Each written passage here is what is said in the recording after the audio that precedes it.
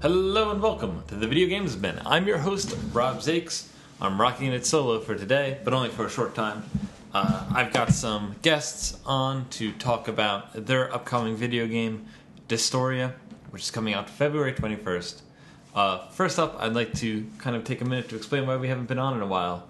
And it's mainly been due to creative differences.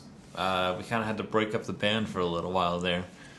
But hopefully it seems like those sorts of problems are going away, and we've been talking a lot more about perhaps bringing it back, although whether that happens is yet to be seen. We are currently streaming every weekend. We've started a video series on Twitch called Crawlers, spelled, well, Crawlers with a Z, exclamation point. That's how you know we're extreme. And so we're doing that on Twitch at our Twitch channel, twitch.tv/videogamesmen. I'm also posting those and archiving them on youtube.com/thevideogamesmen. So you can follow us on either site or both, would be preferable if you want to, get the latest updates. Now, I've decided to start interviewing people for the podcast, and I've done it in the past, as faithful listeners will know, but it'll probably take a little more precedence from now on. I've been trying to find a good way to cover games in a way that makes sense for a podcast, and honestly I feel that interviews are generally the best way to do that. So without further ado, I'm going to just drop you right in. I'm here speaking with Daryl and Dan, was it? Or No, Daryl and Craig. Daryl and Craig. Dan is our PR guy. Dan was the PR guy. Yes. Yeah. Okay. And you guys are making you are releasing Dystoria. Yeah. Can you tell me what is before we get into the game itself? What does Dystoria as a name mean? You know what? It was actually kind of a combination of the word disorienting and dystopia and distortion. Those were themes that we kind of were going with, and it all kind of fell into the name Dystoria. We wanted to have something that we made up, so that's what we found. Interesting. What are your personal histories? Did you start out? This is an indie game. Did you start out doing indie game development? For me, Daryl, This is my first indie game, and I started out as a musician, and I've been doing studio work and all that kind of stuff for years, and just more of an artist type. And then when I met Craig, he'd been into video games, and researching engines and learning all kinds of stuff about game dev, and he's a modeler and had taken classes on 3D modeling and stuff like that, which I can let you talk about later if you want. Craig's a bit shy, don't mind him. Yeah. But yeah, so when we met and we were talking about maybe working on video games, I had never even seen Unity or opened up a copy or anything like that. And so we just kind of started from scratch and, learned as we went along. We started with a game that we were originally working on called Hillville, but your first game, the scope gets way too big, too easy. So we kind of moved on from that pretty quickly. But that was a great learning experience. And then when we had the idea for Dystoria, it just kind of caught fire, and we've been going great guns on it ever since. So, yeah. So Dystoria, it seems like it's a third-person kind of shooter where you pilot a spacecraft of some sort. There's a gravity mechanic, from what I can tell, and generally, I was just curious. One of the things I read about the game cited Super Mario Galaxy and Descent as influences on the game mechanics. What is the gameplay of this game, and what kind of brought you to it? Yeah, you're correct. Descent was an influence with the 6 degrees of freedom, so kind of go in any direction thing. And then the Super Mario Galaxy influence is more that instead of you going through open space, that you're actually coupled to the surface of whatever you're on. So your ship orients itself to whatever surface that you're aligned to. I'm doing hand gestures here, but you can't tell. So yeah, that was those kind of two influences kind of mixed together there. The idea actually came from a friend of mine, Jay Martins, and I've known him since childhood, and he's always been a great ideas guy, and so he just We were hanging out one day, and he had this idea for, a game where you would be on a cube of some sort, and just, whichever way you go, the cube would reorient itself so that every new surface is a different plane. And we prototyped it in an afternoon, and it was pretty blocky and crappy looking. But I came back and showed Craig, and he loved it, and so we decided to turn it into something. So, and both being lovers of sci-fi games, there was kind of no question that we wanted to do a space game, so that sort of fell into place pretty easily there. So, what other influences other than video games do you have for this? Does Dystoria kind of take from? I noticed there are some similarities to The Last Starfighter. Yeah, definitely. We're a big fan of the 80s. We were 80s kids, and a lot of sci-fi pop culture definitely influenced Dystoria. Yeah. So, like you mentioned, The Last Starfighter is definitely an influence, and things like Tron and Star Wars and all that kind of. Yeah. Yeah, the early 80s, I don't know if you would remember. How old are you? I am 25, so I don't remember the 80s at all. Oh, okay, we're feeling old now. But anyways, there was an arcade game in the 80s of Star Wars. And I know that game, yeah. Oh, you do? Okay, yeah. The graphics one. Cool. The line art, and it was all primary colors, and as a kid, I mean, it was the first 3D style game that I'd seen, and it blew my mind and has always kind of stuck with me as I think I remember it looking way more amazing than it actually does. But back in the 80s, we were pretty easy to impress, right? Yeah. Oh, I think it's a great game. That game is excellent. With its kind of it's such a harsh look at times. It is, yeah. Is that the sort of thing you wanted to go for with Dystoria, was to create that sort of, I mean, not even just the vibe of the 80s, but generally that very specific feeling of when you see those lines and everything? Yeah, I mean, nostalgia is a huge thing for us. We're really hoping that this game stirs up nostalgia in people. The soundtrack is very 80s sounding. It's all new, but it's 80s, right? But yeah, with the graphic style, specifically, we love retro games, but we wanted to go the route of not being, a pixelated graphics and chiptune music that's been done. And those are great games, but it's just been done to death.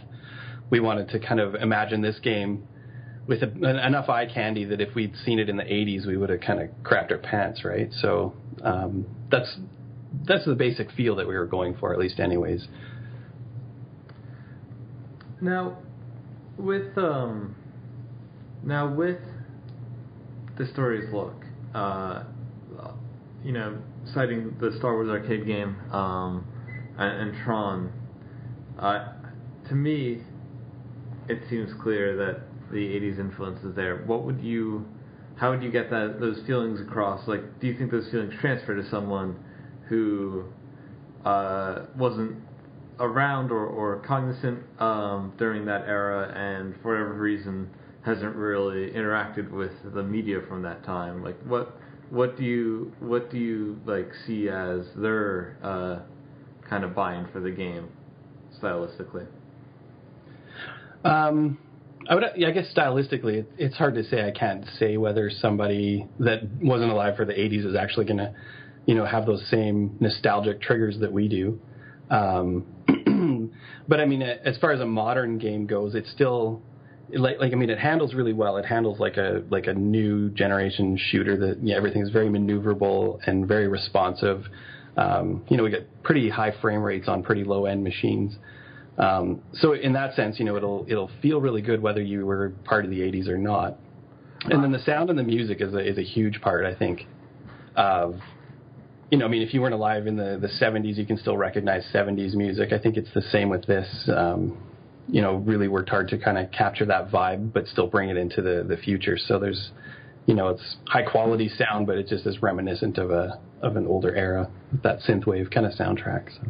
Yeah, and definitely the new Tron, I'm sure you're aware of the sequel. I'm aware of all Tron. Tron is my favorite movie.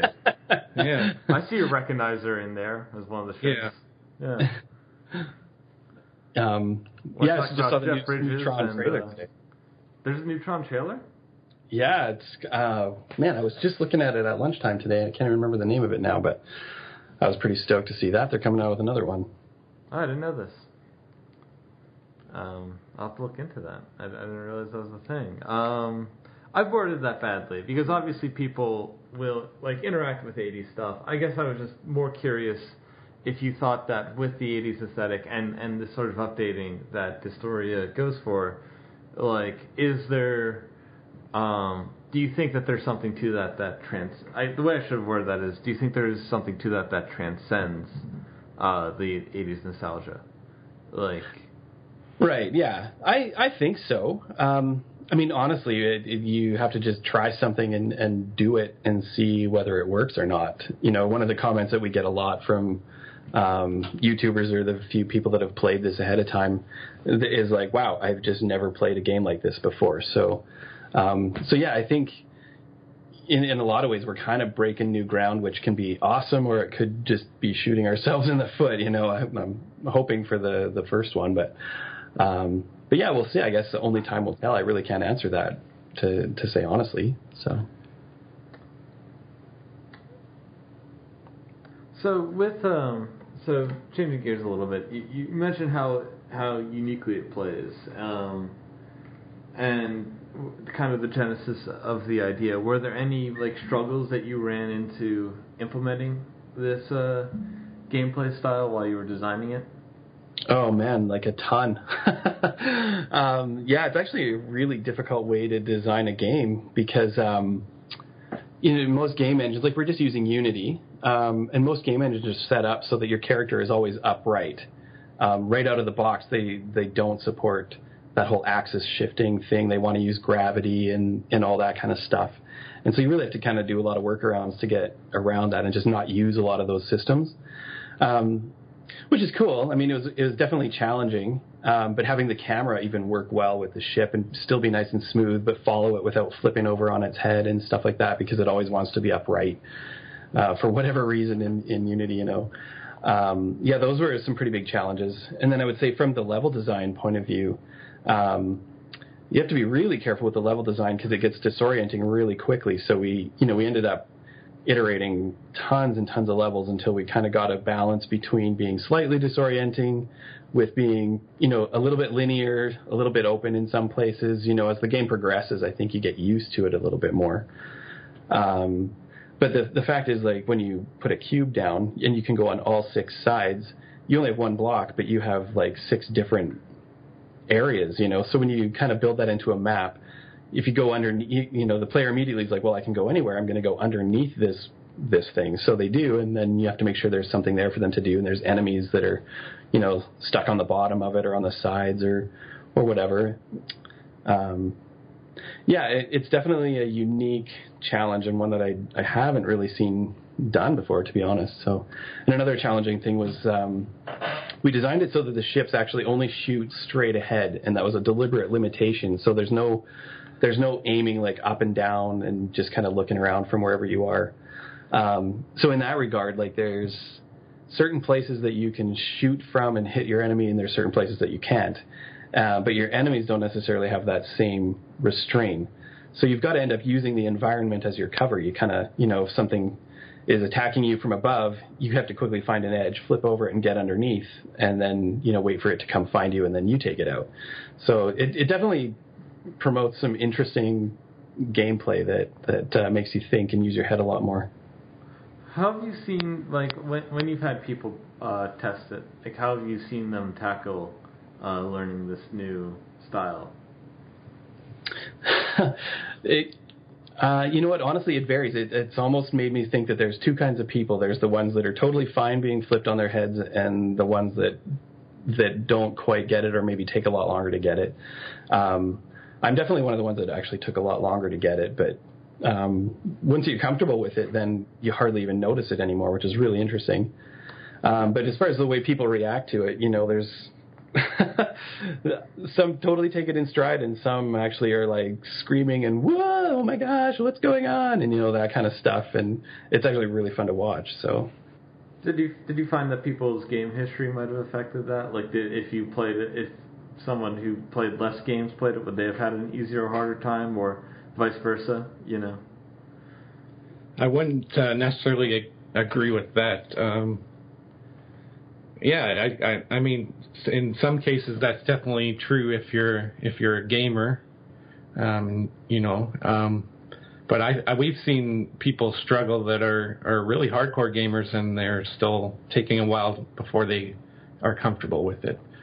Yeah, well, that's what I'm kind of curious about. Like, is familiarity is expectation the harder aspect, rather than someone who maybe doesn't play games as much might find like having to just adopt new ideas easier because they are generally having to adopt new ideas when they play a new game, versus somebody who's played more. And I was just curious if you'd notice a relationship in that, or a correlation generally. That's a good question. Yeah. It's interesting. Yeah, like Craig was saying, some experienced players didn't get it right away, and kind of, we've seen them fumble through it a little bit before they finally catch on. Whereas like my 8-year-old daughter who plays Minecraft, and that's about it. She'll sit down with it and blaze right through, as long as not too much stuff is shooting at her, and as far as the orientation goes and learning her way around, she's actually really intuitive with it. So yeah, it seems hard to predict who's going to get it and who doesn't. So yeah, kind of on the fence about that one. Yeah, we definitely had some longer playthroughs by some players that led us down the path that, this game is pretty long, and then we've had people play it and finish it, and we're like, okay, how did they do that? So like my niece, for instance, played through a section that I thought would take a lot longer, and she picked it up right away. That was the first time playing it. So it is kind of a hard one. Yeah, it's a bit of an anomaly. Yeah. We've discovered all kinds of weird stuff with this game, so we'll wait and see where it goes, I guess. Now, I noticed that there's the parts of the game that we've discussed, the shooting. I also saw that there was what looked like a bit of interest sequence in the trailer, as well as some parts where a character in first person is walking around. What is the structure of this game? Well, it starts with a cutscene of a kid approaching an arcade cabinet that appeared out of nowhere in a back alley, and then he gets abducted by a UFO. So, it's sort of, they're using the arcade cabinet as bait and then sucking this kid up. And then you land on a big mothership and you wake up in a room, and there's a computer there with a little welcome message, and then a kiosk where you can kind of select your ship and just get started right away. And so there is a story progression as you communicate through the computer terminal, and through, there's a pop-up one in your ship as well at the end of some of the levels, where you find out why you're there, what the purpose is, and how that story kind of progresses. So yeah, it's loosely story based, but I wouldn't say it's story heavy. You could play through the game without reading any of the story, and it would be lots of fun. The story kind of is the glue that brings it together, and that's where some of the real 80s feel comes into. I mean, a lot of the arcade games back then, they would have to make up some weird story just to explain why their game had you, running around with a club in a in a jungle where there's goblins or something like that. They would just have to kind of cram a story in to fit their weird mechanic, and we kind of, I love that. That was actually like a fun, cheesy part of video games that I actually really love. So it maybe sort of has that feel to it, hopefully with a little more polish than they did in the 80s. But how are the main ways that you cited an arcade cabinet, but how are the main ways that you mostly played video games in the 80s? Were you like on the NES? Were you doing the Commodore 64? You go ahead. Yeah, definitely had some arcade experience, but honestly, my most of my experience is just getting the Nintendo Entertainment System for Christmas, and really getting sucked into that world. I mean, there was Atari and Coleco and all that stuff before, but the Nintendo just brought it all together for me. And then seeing every iteration of Nintendo and other consoles come out, from the 80s into the mid 90s, there was a lot of a lot of leaps and bounds that really blew everyone's mind, you know. So as far as technology and all that, so is that experience what ultimately kind of led you to programming and making games? So yeah, I'm the 3D modeler. So yeah, just playing games. Even as a kid, I've always dreamed of making my own game. I did fool around a little bit with BASIC back in the early 90s, but I'm not really the programmer. I just, you know, I end up with a lot of ideas, and that's kind of me, and I make the 3D models, and yeah, I've always wanted to get into this, so it's kind of a dream right now. Yeah, for me as well, I think too. Sorry, go ahead. Were you going to say something? No, I was gonna. I wasn't sure whether you finished. I was going to ask a follow-up question, but I'd like to hear more. Oh, okay. Yeah, so for me, I actually wasn't allowed to play video games when I was a kid, so that was kind of funny. But I was very drawn to them, and they occasionally, you know, like one of my friends had a Nintendo, one had a Sega, another one had an Atari, and then, you know, finally my parents broke down and got us a computer, and so we played a lot of computer games on the old Apple II. And I started programming on a VIC-20, I guess, at some point, like, you know, as a little kid. So, you know, there was a little bit of a background there, but, you know, as far as the arcade thing goes, you know, that was the one place in town. I was a very conservative family in a very conservative town, and so there's this arcade, and none of us little kids were allowed to go there, and so naturally that's what we did. Any chance we got, we'd go to the arcade and just hang out there and play all the games, and it was awesome. So that's why, you know, I have great memories of that, and you feel like you're getting away with something just playing video games, which makes it that much more exciting, right? But as far as, you know, I didn't actually think that I could make games. I thought that was on par with, like, being an astronaut. You know, if you make video games, like, you know, you might as well be a Formula One driver. So for me, it didn't seem accessible. But now that the tools are so accessible and amazing, and, you know, and I found, once I started learning programming, I found that it actually came relatively easy, which is great. I didn't think that was something that I could do. It's just, yeah, this is probably the funnest thing that I've ever done in my life. So is that do you think that making, like, having it be kind of excluded, something you had to kind of go out of your way to play for a while, did that ultimately make it, you mentioned it made it more enticing, did that influence any of your design later on? Like, have you considered that, you know, some people might play your game not being allowed to play video games but sneaking it in? Yeah, I don't know. I mean, there's certainly nothing scandalous in this video game that you'd feel like you're getting away with anything bad. But I don't know. That's a long time ago for me now. It's so no, I don't think that really came into play with making this. But I do feel like I'm getting away with murder being a game developer.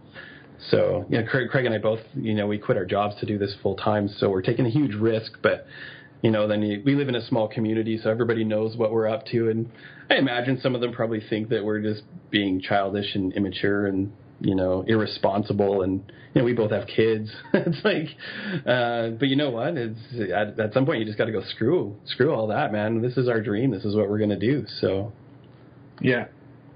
How did you find balancing your life as a family man and as a game developer? Difficult at times, but actually pretty good. My wife is really supportive, so she works. She believes in this project like crazy, probably more than we do even.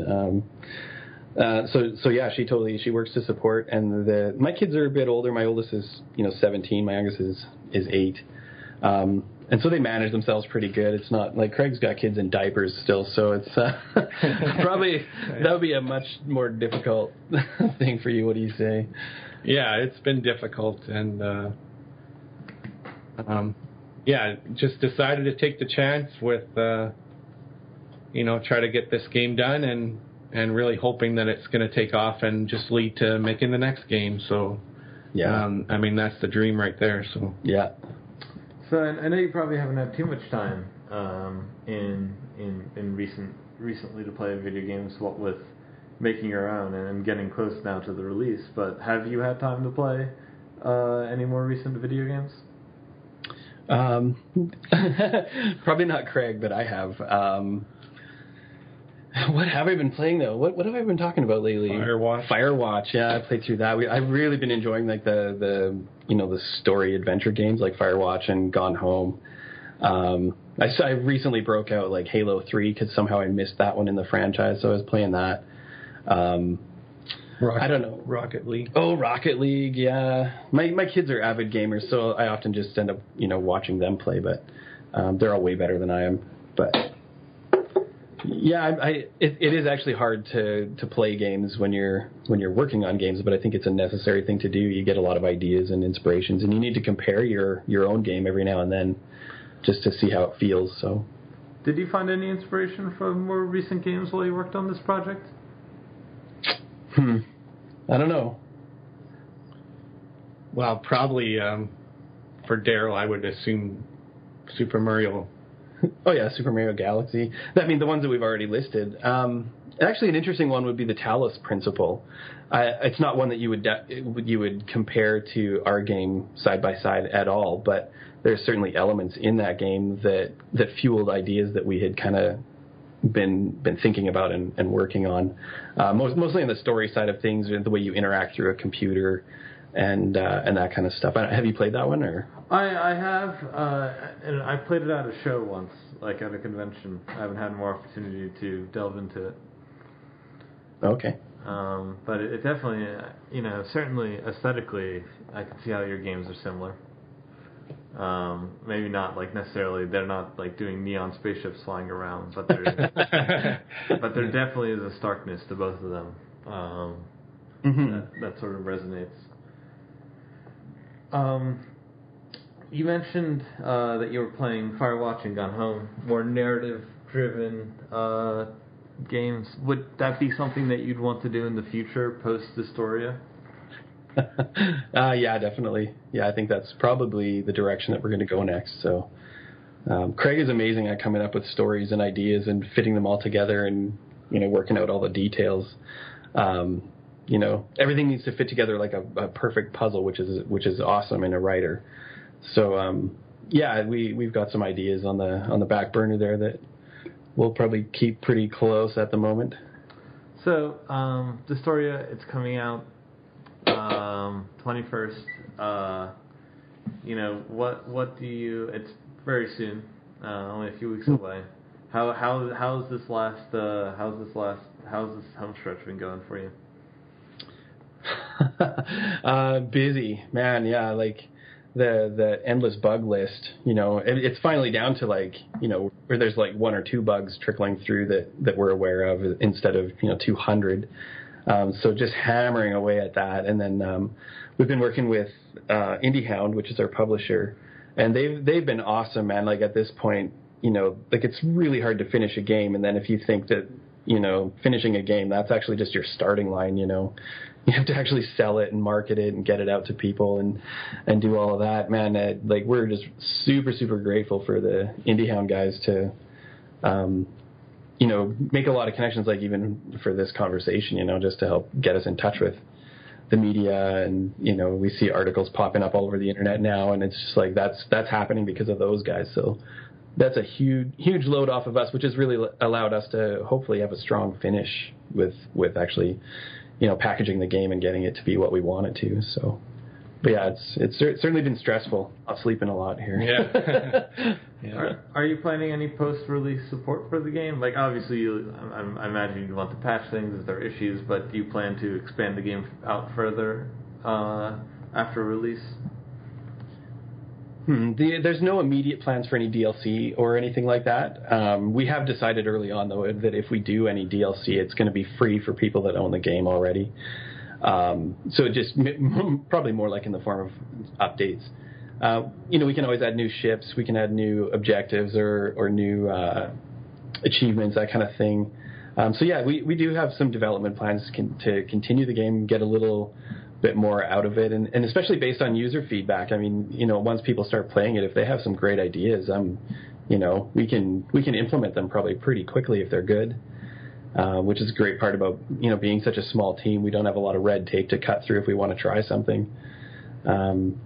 So yeah, I mean, I'm really excited to see how the community responds to it, and if they have some great ideas. And I want to be that developer that definitely puts those things in and says, "Hey, you guys asked for it. Here it is. Boom." Yeah. All right. Well, I think that'll do it. I mean, we've gone from the beginnings to the near future. So I guess we'll leave it there for today. Thank you for speaking with me and speaking with the Video Games Bin audience. Where can people find you if they want to reach out to you or hear news? The best place, if you want to get in touch with us, probably you can just tweet at us at Dystoria Game or www.dystoria.com, or we have Instagram, Facebook. Just by searching the game name or by searching Tri-Coastal Games, you should be able to get in touch with us. So, and we'd love to hear from anybody too.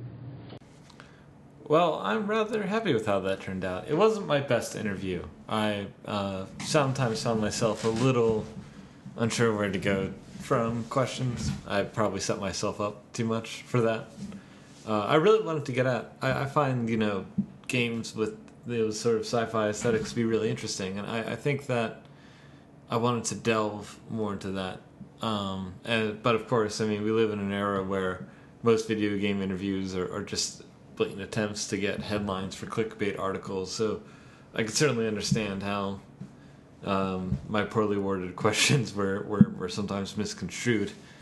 But on the whole, it was a fun interview. I have not played the game, so I can't speak to its quality yet. Hopefully they'll send along a review copy. And if so, I'll let everybody know what I think about it.